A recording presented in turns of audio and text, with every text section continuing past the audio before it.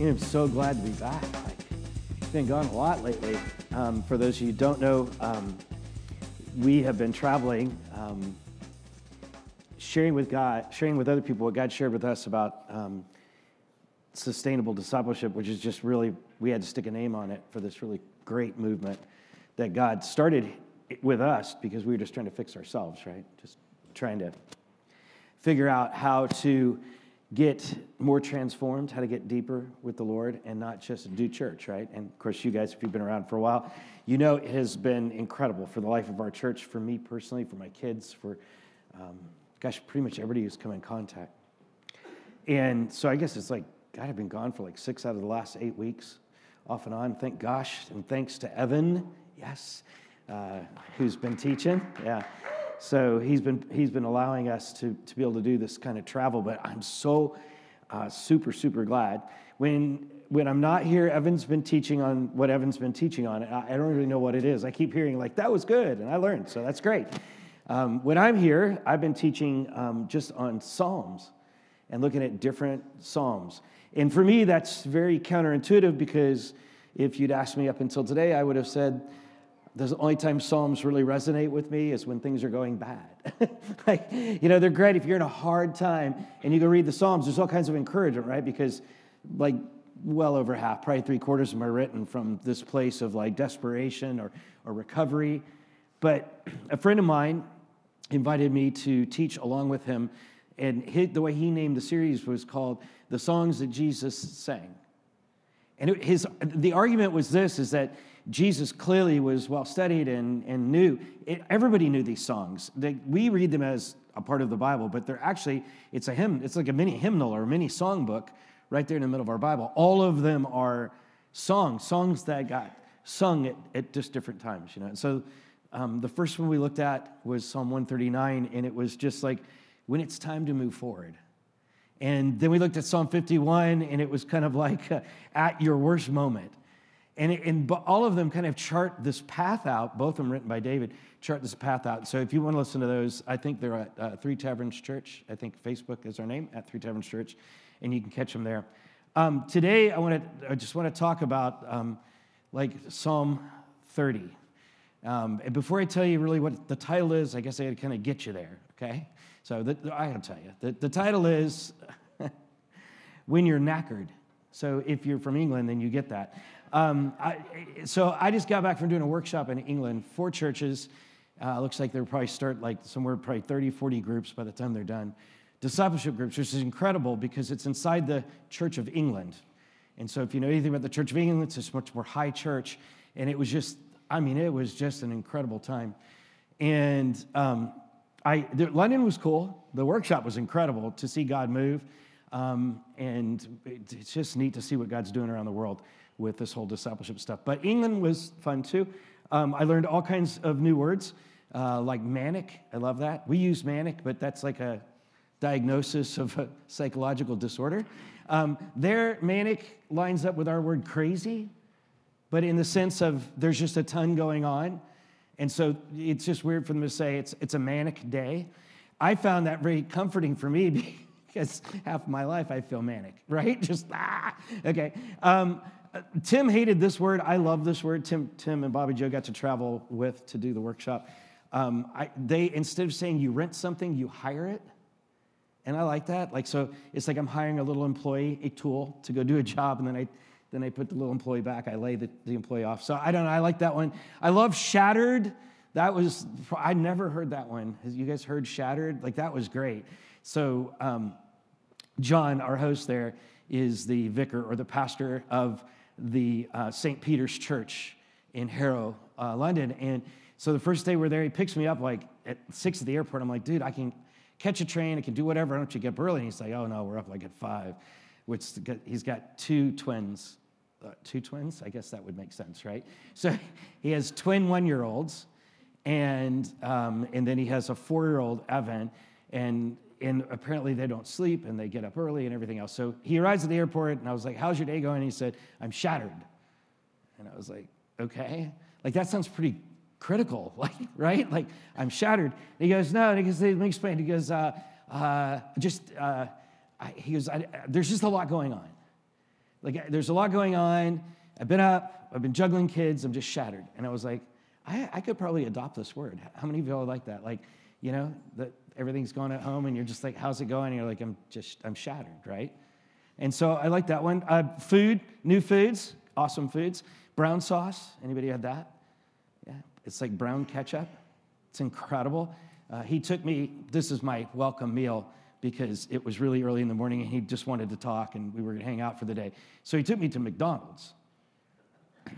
He goes, at least it'll be something familiar to you. And I was thinking, like, clearly you don't know me. I'm a foodie. Take me somewhere else. But we went to McDonald's. They have a supersized Egg McMuffin, just so you know. It's incredible. So you don't just get the egg and the cheese. You get like bacon and this kind of sausage stuff and everything. And then the little kiosk was like, with brown sauce or without. Well, because I'm Doug, I just said, with brown sauce, right? What could go wrong? Turns out brown sauce is incredible, and you can get it pretty much on anything on the planet, and it's really great. I don't know how to explain it. Eggs on toast was another of my favorite. Yeah, so eggs on toast. I know nothing about eggs on toast. You can order anything on toast, and then you have to tell them whether you really want toast or not. Never really understood that. Beans with breakfast was great for me. Very, very, very bad for people sitting on the front row of the workshop. But baked beans with eggs and sausage. There was a diner across the street called the Sunshine Cafe. I went in. I fell in love with it. I ate there every moment that I could because you got French fries and baked beans and eggs and sausage for breakfast. So I just loaded up every single day.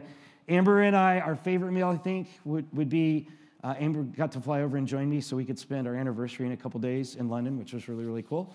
And so we had steak and... Steak and Tanglefoot pie. Anybody heard of it? Tanglefoot apparently is a famous English beer. All I know is that what came out was like the coolest stew inside of a pastry on top of mashed potatoes. And it came on like the right day. Like I just needed comfort food. And I ate that. And I didn't ever want to leave. I really thought like we could be there. And then terrine, something like that, ham and peat. It was like Spam on steroids. No, it was good. It was good. So I ate my way through London, big deal. And then we get to the word knackered because it take away my favorite term. I think it was like day 2 or 3, and John came, or I got there, and he looked beyond shattered, but I was like, so you look really tired, are you shattered? I was trying to be cool and use my new English word, right? Are you shattered? He said, no, not shattered, I'm knackered. I just let it go, acted like I knew what I was doing.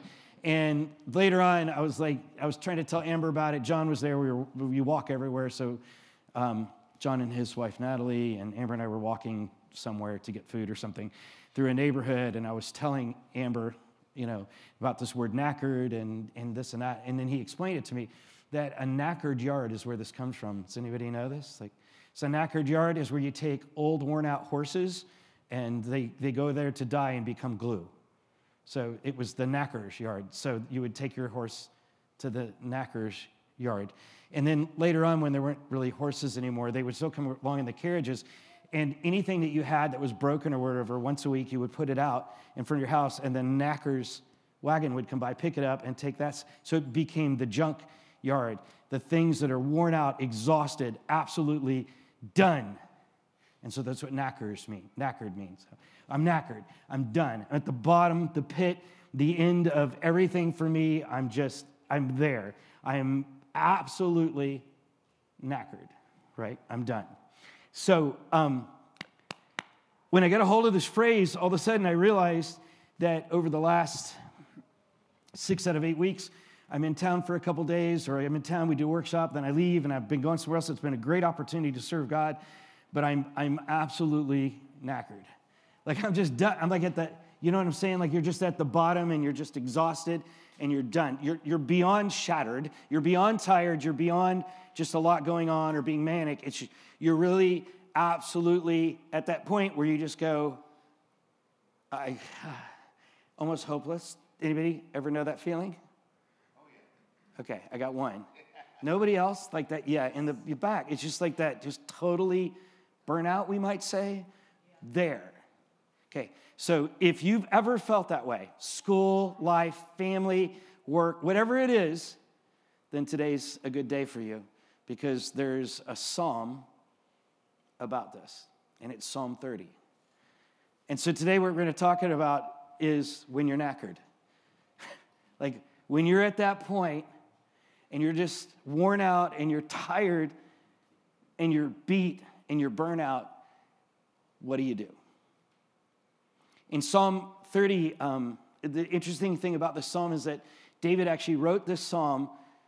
It doesn't make sense. I can't process it. But he wrote this song to be sung at the dedication of the temple.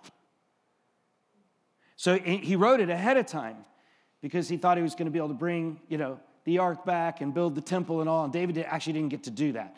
But he wrote this song to be sung at the dedication of the temple. And the interesting thing for me about it was when he wrote this song, if you just read it, you would never know. It doesn't say anything about, oh, bless the temple. It doesn't. It just talks about him and him being knackered, him being totally at the bottom, and then God rescuing him. When he actually wrote this song, he wrote it after a tremendous sin. Like there's a couple big sins that David did. The cool part about this is that David was a man after God's own heart, and he still messed up. So there's hope for all of us. Okay? But he always seemed to be able to get it figured out. And Psalm 30 is all about him getting it figured out yet again. This wasn't the big sin with Bathsheba. This was the sin of counting people. So if you're really into Bible or you've been around a long time or you love reading the Old Testament, you may know this. But for those of you who don't, there was this point in David's life where he looked at his army commanders and said, go out and count the armies. Number them. That's the biblical term. But go count them. He got in a lot of trouble with God for doing this. And one of the first questions, if you're just new to the Bible and you're reading through, you're like, why? He's just counting people. Like, why did he get in trouble? Why? Why in the world were you in trouble for counting the troops? And it's interesting because if you look at this, it wasn't so much the counting, it's the attitude that David had. David was basically going and saying, well, it'd be like maybe in church world today, we've got 1,000 people. We've got 1,500 people. Like, if you ever go to a pastor's gig, it's like a locker room, right? Like, so how big is your church? Well, we have 500 people. And you want to kind of sneak in and see, did they really have 500? Like, it's like, I got 500. Does that mean 500 who came ever? 500 on roll, 500 on a Sunday, right? Anybody who's led a church, you know this, right? It's just, it's like a fish story, fish tales, whatever. But a lot of times we find our confidence in that. Well, David, he was just tempted to see what he owned. And that was the interesting part about this, because there was only one other time, really, where God ever said, count the people. And he said, count my people. This is very important, how important a little word can be. But God actually told Moses at one point, count my people and redeem my people. Well, David didn't count God's people. David went out to count David's people. And that was a critical error.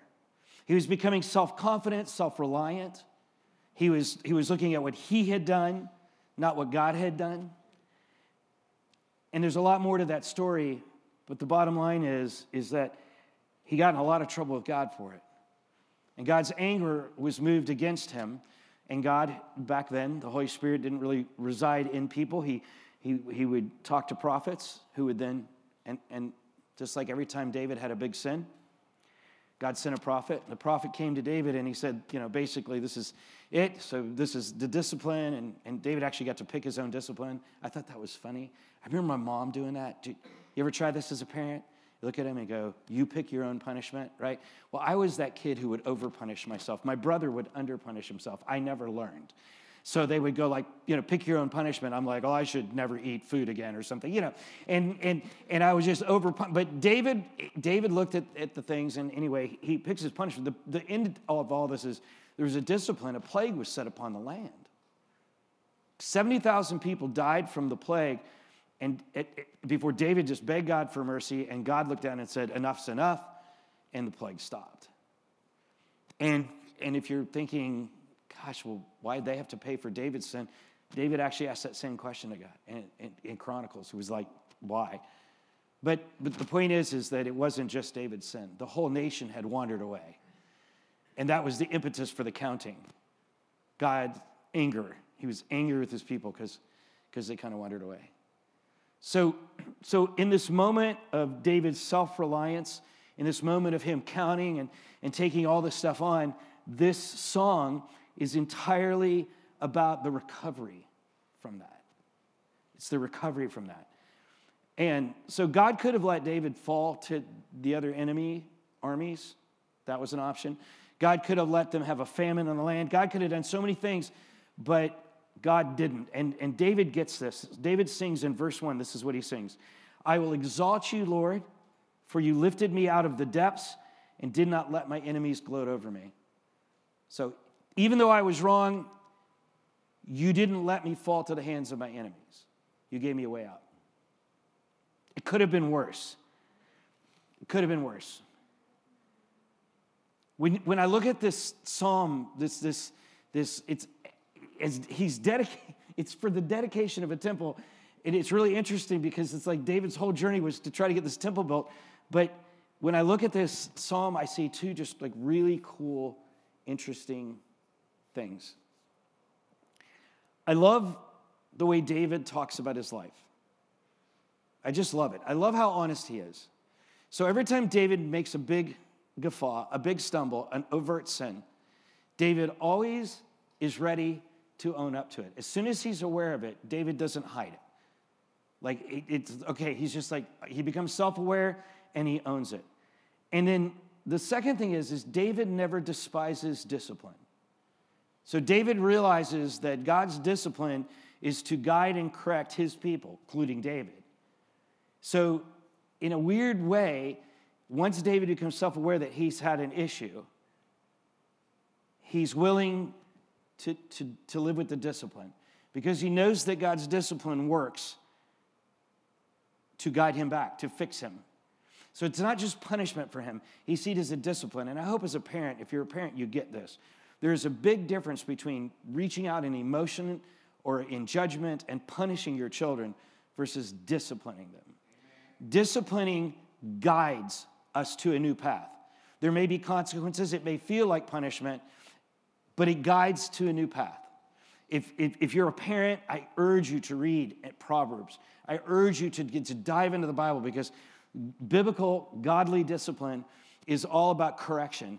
And it's like the punishment fits the crime. It has a purpose to guide. So, the other thing in that he's willing to accept the discipline, David always cries out for mercy. And I just love how real that is. This is a guy that God himself describes as a man after God's own heart.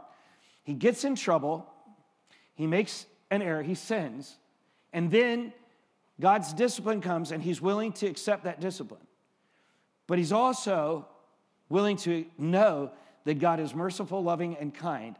And he'll always, even if he doesn't get it, he always asks for a way out. And you'll see that in the psalm. He says, have mercy on me, heal me. Like, in other words, if I don't have to go through this, I'd rather not. But if I have to, I get it, I own it, it's mine. Now, how much a better place would this world be if when people made a mistake, instead of trying to cover up, lie, blame other people, we would all of us, say, I'm going to own this. I'll take the consequences, but if I don't have to. And how much better would it be if sometimes we extended a little mercy? A good friend of mine was praying for just all the conflict that's going on in the world, and he was praying with his church, and I heard him, and it totally amazed me. His prayer was this: let both sides stop shooting. He didn't even address right or wrong or anything. He was just praying for what? Mercy. Let's just stop. Everybody just stop. So David realizes that God needs to correct him, right? And a nation, right, is what God's actually doing too. Because they become too confident in their own power. And this happened again and again with the people of God. Hey, by the way, we are the people of God. This is so easy to do.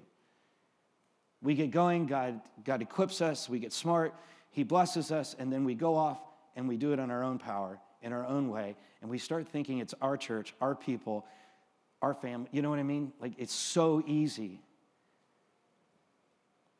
This is where David sees his sin.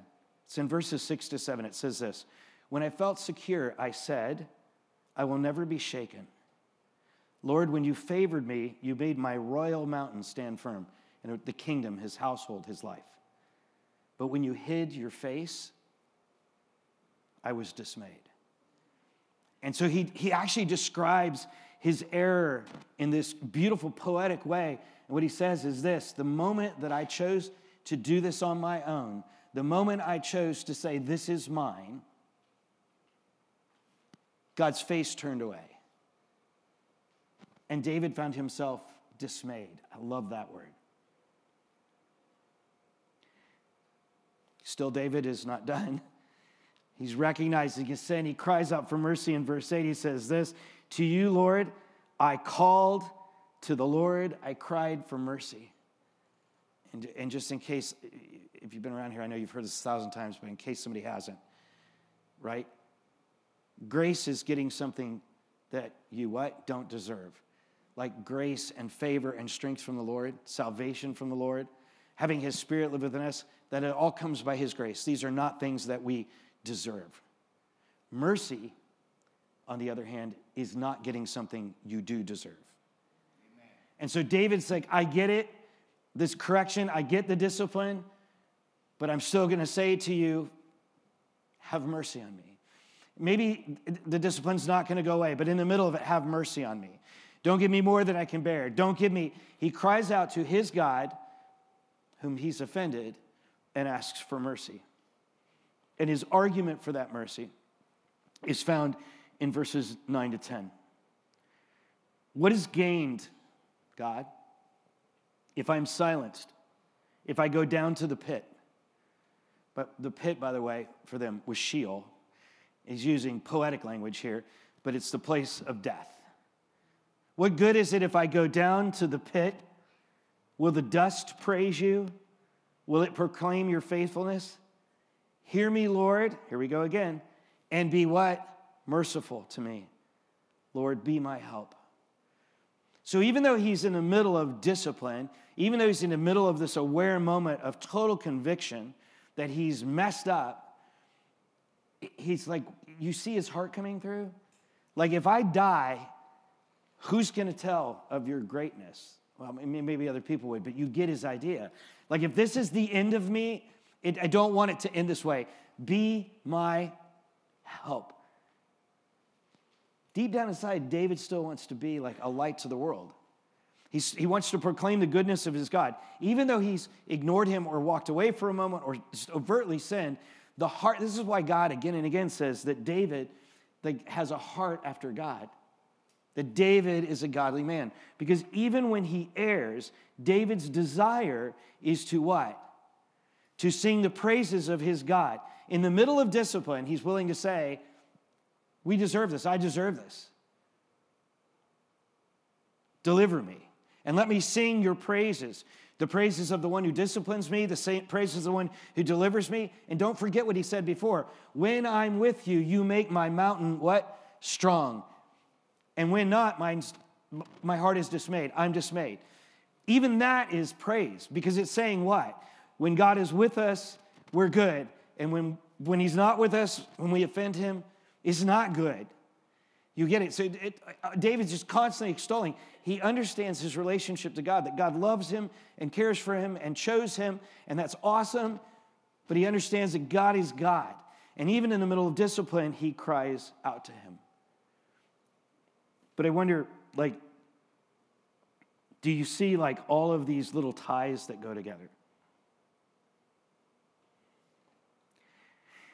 There's a weaving, as it were, as David talks to God.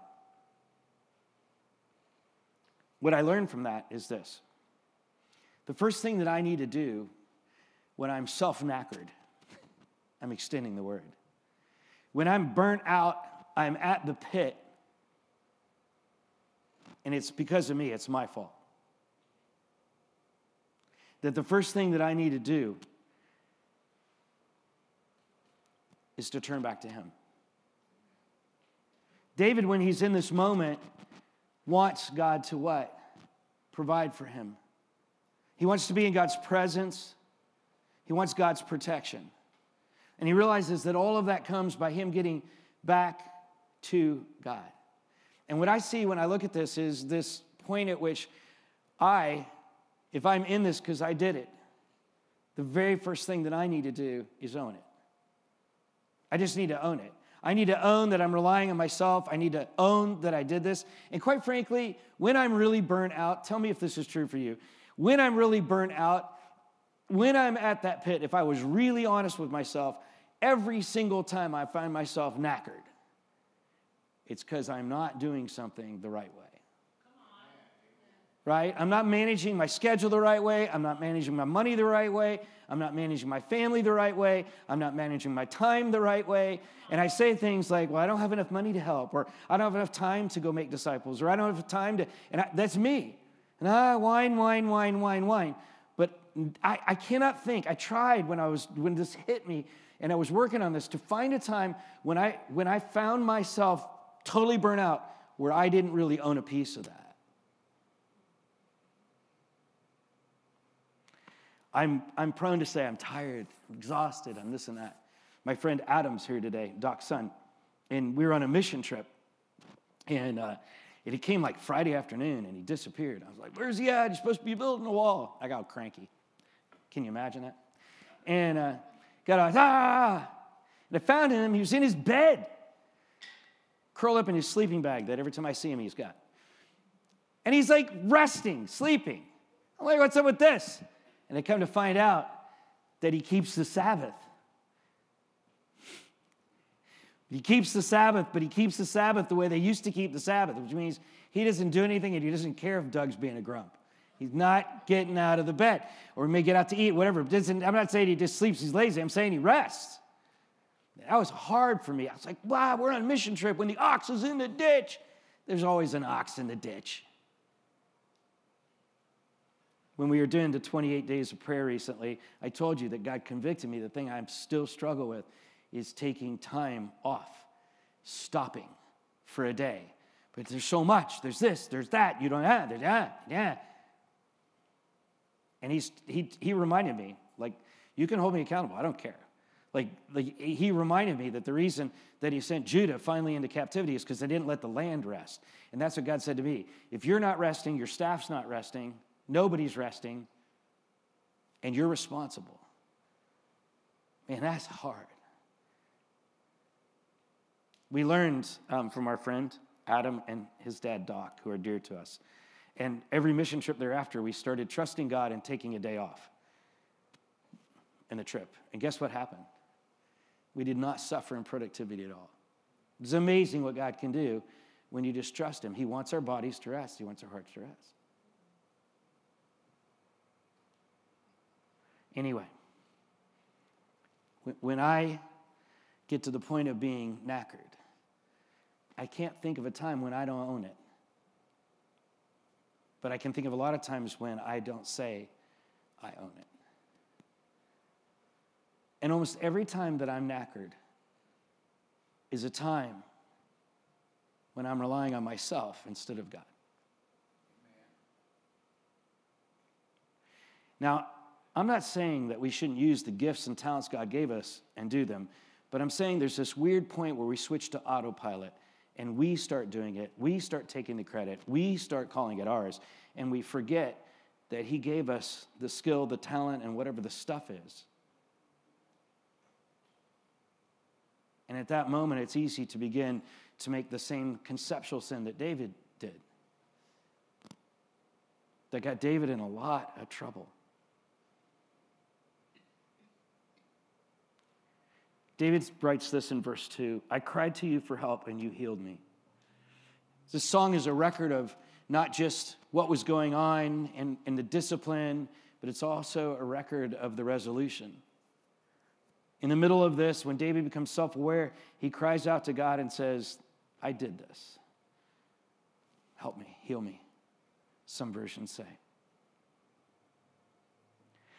For me, the thing I need to learn, maybe more than anything, is that when I'm knackered and I cry out for help, I need to return and ask his presence to fill me, to be around me. Because the point here is this, is that I can do whatever I can do, but without his presence, it's just poop. Just really, I mean, it's not going to go to the grave with me. Only when I ask him to come back in, when I ask him to unhide his face, when I recognize where I'm at, can God re-enter the equation of my faith and totally flip it around. And that flip around is an incredible thing. I have never, a guy named Matt Stafford wrote an article that I just think is the most ingenious thing I've ever seen about Psalm 30.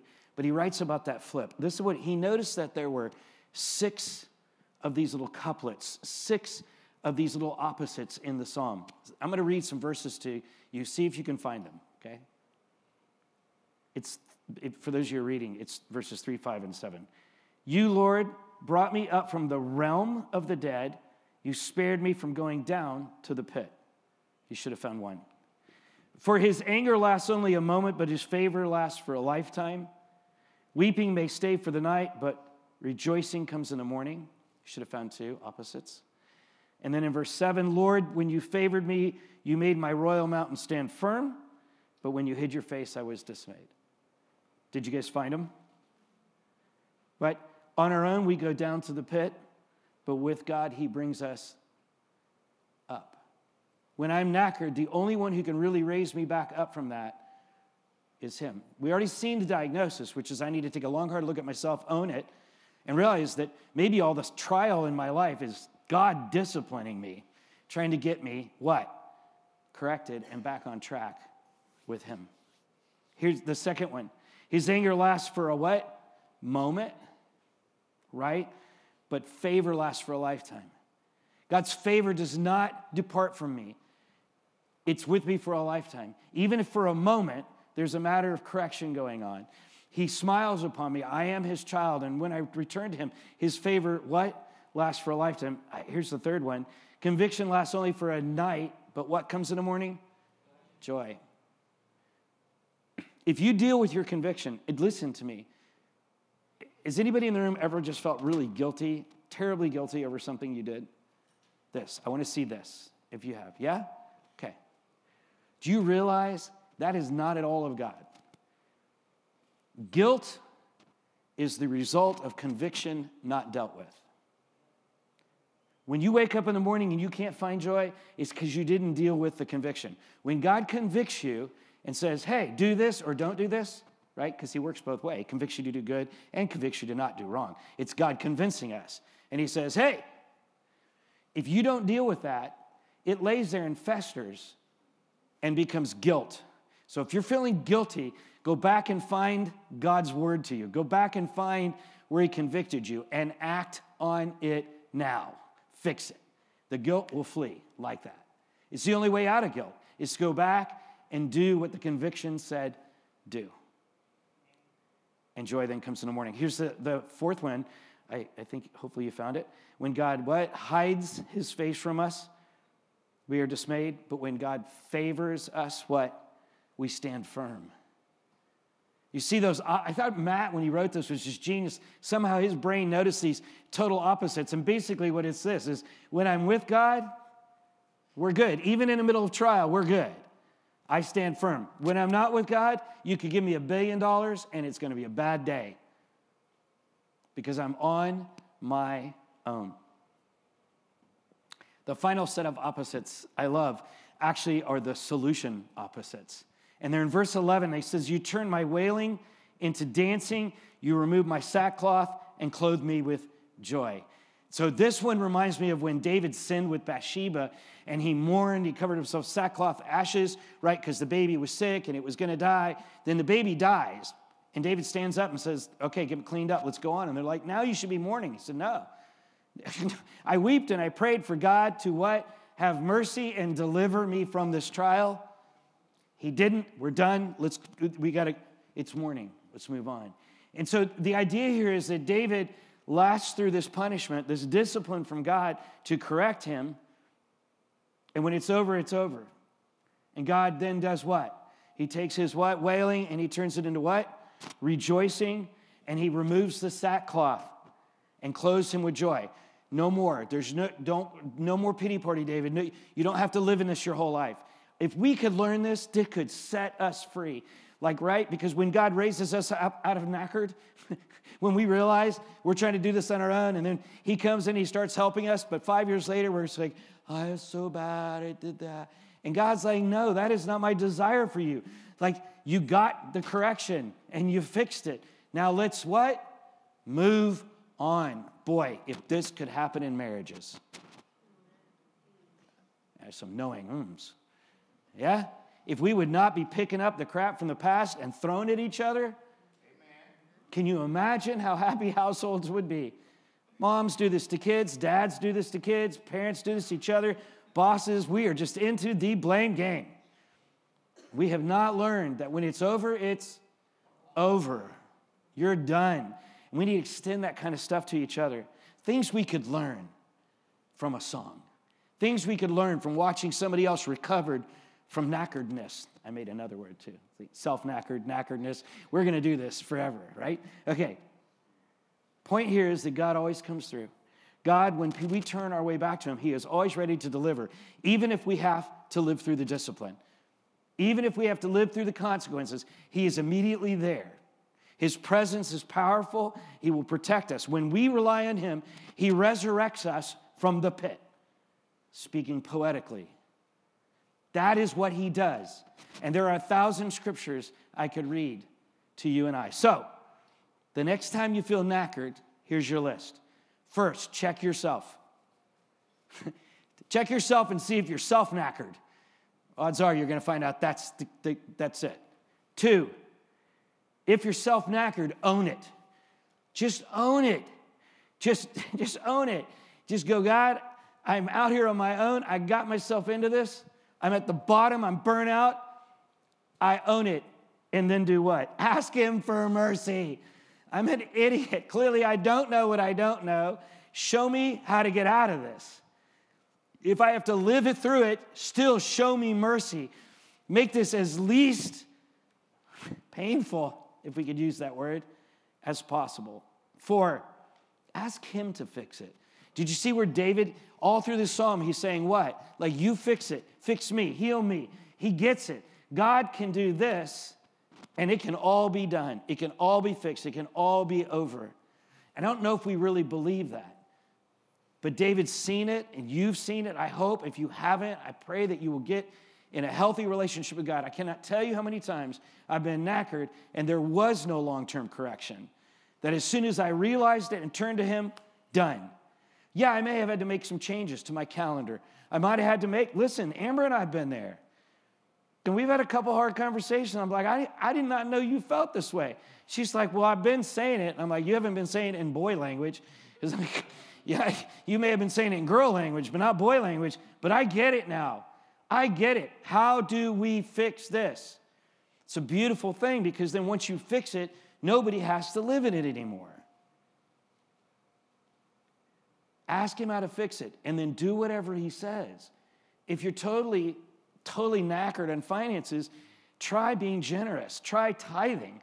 Try getting a budget. Try stop spending. Whatever is in the book, whatever he tells you, right? If you're knackered in a relationship, give it to him. Fix it. If you're knackered in stress and everything else, man, start doing yoga. Do whatever you got to do. You're like, really? Yeah, you got to pray, okay? You got to meditate on Scripture. But, sometimes the body needs to stretch. Do whatever God says do. It is so much of it's just written in that book we call the Bible that we think is dead, but it's really alive. Full of all kinds of stories of people who got it. We can learn from them and do what they did. And people who didn't get it. If your kids hate you, if you're just knackered in the kid range, read what Paul said about stop exasperating them and only speak words to them that lift them up. Wow. What could life be like? Ask him to fix it and watch God turn your knackered into joy. This is David's truth. This is a truth all throughout Scripture, that when we turn to him, he will remove the sackcloth. He will clothe us in joy. He will turn our wailing into joy. Even if we're still in the middle of correction, when that relationship's restored, we can praise him for not letting it be worse than it is. And we can praise him for showing us our errors so we don't have to repeat it. And then that's the final one, which is sing his praises. Tell the world. Like, we all want to go in the break room and Facebook. Facebook is the break room of life, right? Everybody's in the break room, and they're like, how's it going? Oh, it's going good. Yeah, the kids are doing great at baseball. Whatever, right? Facebook's that way. You don't ever see, because people unfriend them. Like, if you put your real life out there, nobody wants to read that stuff. It's always like, look at the picture. What is with Thanksgiving pictures? I got like 8,000. I didn't know it was a thing. I told Amber, we're behind the times. We need to get a family photo and post it for Thanksgiving. There's like 100 of my friends who all posted. I guess photographers are making the boom. I don't know. And it's fine. They're all cute photos. But it's just like, nobody's up there doing the selfie of the pan flying across the room, They're not. I think we need to be comfortable sometimes telling people, man, I screwed up. And he delivered me. Oh, I had to suffer through it, but he delivered me. That message we don't think resonates, but that's the one that resonates because that's the one people know is real. We need to tell the story of recovery, just like this psalm tells the story of recovery. I guess the key here is this. Let God deal with your knackered because he wants to. He's waiting to. He has an abundant life that he wants us all to live. If you give me just like 2 more seconds, I really want to share something that God put in my heart. We've talked about what to do if you're knackered. I thought I would throw in how to avoid getting knackered. There's an option. How about let's just try to avoid this altogether? You've probably picked up on these truths throughout the psalm. But the way to avoid getting knackered, for me, is all wrapped up in one verse. It's Romans 14:23. And what it says is this. It says, everything that does not come from faith is sin. Now, let me unpack that for you, because Paul is a very confusing writer. So confusing that his peers, other apostles, said, Paul is a confusing author. Nobody understands him. So let's just unpack it. What that says is this. Everything that does not come from faith is sin. So let's just put it a different way and say this. Everything that you're not sure, because that's what faith is, everything you're not sure that God wants you to do, but you do it anyway, is sin. Why? Because following God means I hear what God says or I see what God wants me to do, and then I go and I do it. I know this is what he wants me to do. I have faith. This is what he wants me to do, and I do it. Anything that I do, even if it's good, that I'm not sure that God wants me to do, I'm not actually following him at that point. Who am I following? Me. I'm following me. This is the exact way that David got knackered. This is how we all get knackered. Because we do it our way. And what this says is this. Any time that you're not absolutely sure that you're following God, you're not. Okay, so if you're sitting out there and you're kind of like, wow, you just made me feel bad. I want to help you feel better.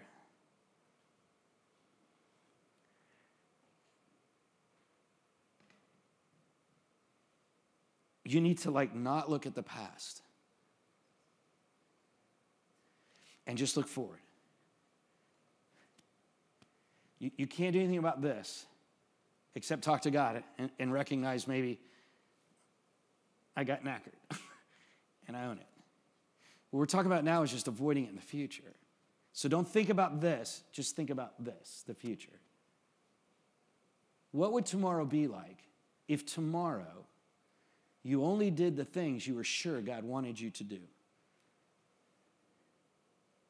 How's that work at work? Well, I only say and respond in the things that God would. Okay, but he's made me a business person. He's made me personally a decision scientist. There's a lot I know. Does that mean I still can't pray? Does that mean I still can't listen? In fact, I have a testimony that I give to business people that says I have like a 98 point something % success as a decision scientist. That means solving other people's problems, right? Business and likewise. And they go, how do you have that? And I tell them, I cheat. I totally cheat. I pray and I read my Bible. I've learned so much about people and life. I have a lot of data. There is a very structured science of decision science that I apply, but I apply it with prayer and I apply it with the wisdom from the Bible. And it has led me to solve more things that I should never have been able to solve because I do it with Him.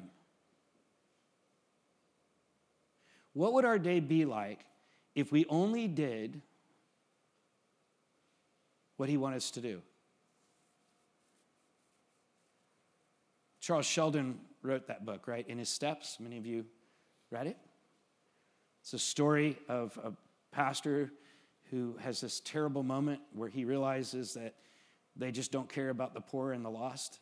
And he asks himself, what would Jesus have done with this guy who was homeless, who needed to be taken care of, and we didn't do it?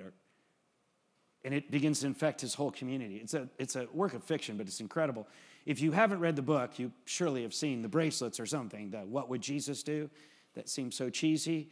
But that was the question he asked his congregation. What would Jesus do? It's kind of that same thing, but just for you.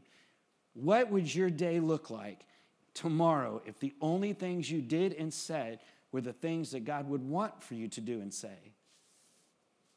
And some of you are sitting out there saying, again, well, you've just made my day bad because I have no clue. So let me just see if I can set you free on that. You're not alone. You're never alone. If you're a Christian, you got that whole book called the Bible. You believe in it. God wrote it, right? What would happen tomorrow if you said, God, am I keeping the Sabbath? Am I giving a day of rest? Am I handling my finances the way I should? Am I handling my relationships the way I should? Have I even thought about ever studying about relationships between a man and a woman so I can be better at being a man or a woman, whatever you are, right? What would it be like if we said, God, how do you want me to be married? How do you want me to be in this relationship? I have another friend. He's incredible. He's the best salesman I've ever met, but his sales got even better. His company kept giving him garbage contracts because they were trying to get him to quit, and he kept turning them into $1 million deals. They're like, how do you do that? He said, you don't want my answer. He finally told him, I went into discipleship. I learned more about God. I started applying His principles, and I pray for my team. And they didn't like the answer. And he kept turning losers into $1 million deals. I'm not saying that God's Jack in the Box and it's always rosy. I'm just telling you that He says, I was reading in Proverbs this morning. I'm just reading through Proverbs. This is my thing I'm doing right now. Wisdom brings profit. I mean, do we really believe what the things that God says? If you're not a Christian, if you've never been a follower, I just wonder what it would be like. Like, what are you missing? If you're not following God, what amazing life could you be missing? Like, what if all the circumstances you're in are just God's gentle correction trying to get your attention? What if He's just pecking on the shell trying to say, hey, wake up. There's a better way. What if you didn't have to do this all on your own? What if God is God? What if the Holy Spirit could live in you and could inspire you and fill you and teach you and cause you to make better choices? What if you could actually know what God really wants you to do? And I don't mean that like serving Him. I mean, of course we'll serve Him, but I mean, like, God says He wants us to have an abundant life, and He gives us instructions to have that abundant life.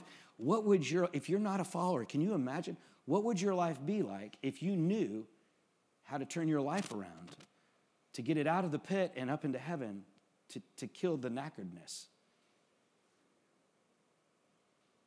Anyway, if you guys, any of you, wherever you're at in your spiritual journey, need help, I know people, and I'm here. But I'm more than happy to show you what I know about dealing with my own knackeredness. Gosh knows I've got some experience. And there's a whole book here written for us. And if you've got a knackered problem that I don't know how to deal with, I promise you, I know somebody who does. This place is full of misfit toys. One of the beauties I love about Three Taverns is it's just transparent, real people who are broken, honest, all working together to try to find a better life. And that's found in following him. So, yeah, if you're knackered, you might want to take a look at yourself and see if you're there on your own. If so, own it and ask him for mercy, ask him to help, ask him to fix it, and then let him. Endure the discipline with a smile. But if you don't even know if you're knackered, you don't even know God. There's no conviction. You're just out there. Can you imagine what if God could turn that around for you? And to me, that's the message that Psalm 30, this beautiful song that David wrote, says. There's a way back, and there's a way to beauty. God bless you.